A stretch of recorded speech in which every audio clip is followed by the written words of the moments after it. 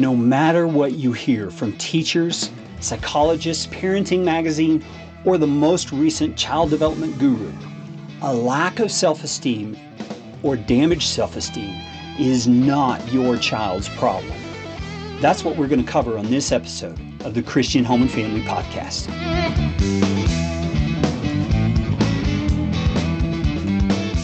For years we've been told that our children have a fragile but incredibly valuable sense of self-esteem. And if we aren't careful, we could damage it beyond repair. As a result, many attempts have been made in educational theories, parenting philosophies, and other areas to bolster and build up a child's self-esteem. Some of the tactics that have been tried in this social experiment are contests in sports where everybody's a winner.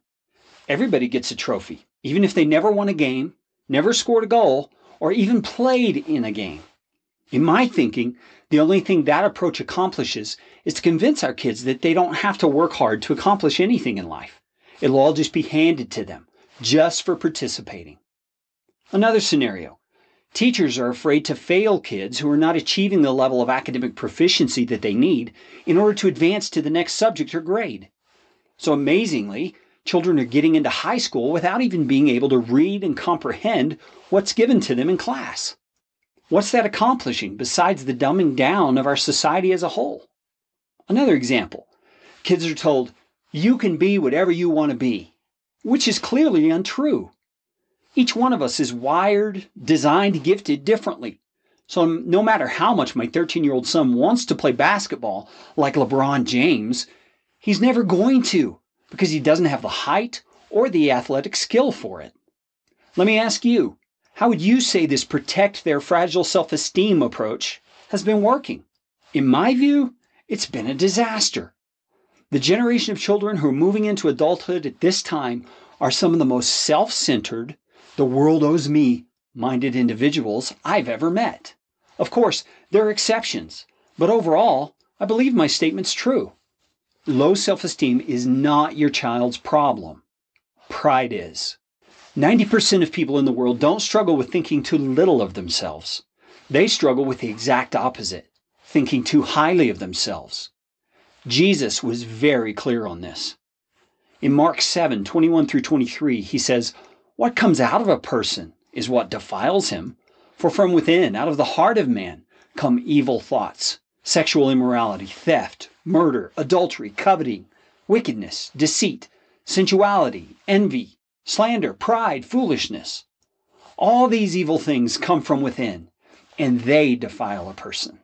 So what am I suggesting? That we beat down our kids and tell them what rotten, no-good sinners they are and make sure they feel absolutely terrible about themselves?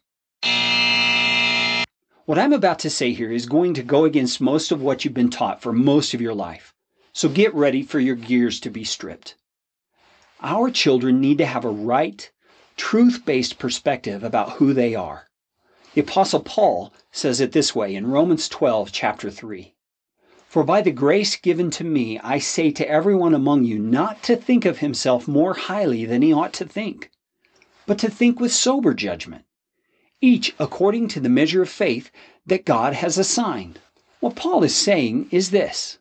Number one, we and our children don't need a pep talk to tell us how great we are. What we need is a dose of reality that enables us to see how pitiful and needy we are without the grace of God. Notice Paul's language. He says we're to think about ourselves with sober judgment. In other words, we're not to be like a drunkard who can't see the world or himself clearly. As believers in Christ, we can't continue to drink the wine of self-esteem and fall into the drunken stupor of thinking we're the best thing going. We and our children need to understand that we are sinners. I know that sounds pretty depressing, and it would be if not for the grace of God. Notice the last part of what Paul said. Think with sober judgment, each according to the measure of faith God has assigned. Paul is telling us that God has been gracious to provide us the opportunity to have faith in Jesus, and that changes everything. When we place our entire trust in Christ, all of our sinful shame and inner rot is laid on the cross with Jesus. He takes our sinful being, and in exchange, he gives us his holy, righteous self. We're acceptable before God, not because we are something special, but because Jesus did something special for us. At the end of this life, every Christian, from Billy Graham to the most unknown believing person on the planet, will ride into eternity on the coattails of Jesus Christ. So we and our children need to know, number one, that we're sinners in need of a Savior. And number two, that because of God's love, because God is love, He's given us a Savior, Jesus Christ. And then thirdly, any good that comes of our lives, it's because Jesus does it.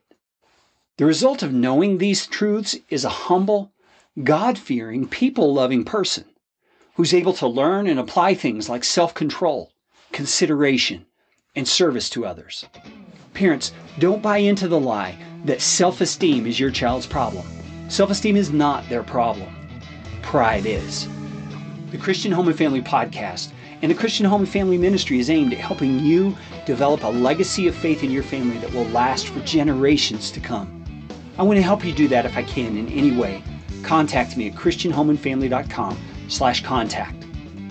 You can also join the Christian Home and Family community on Facebook at www.facebook.com/christianhomeandfamily.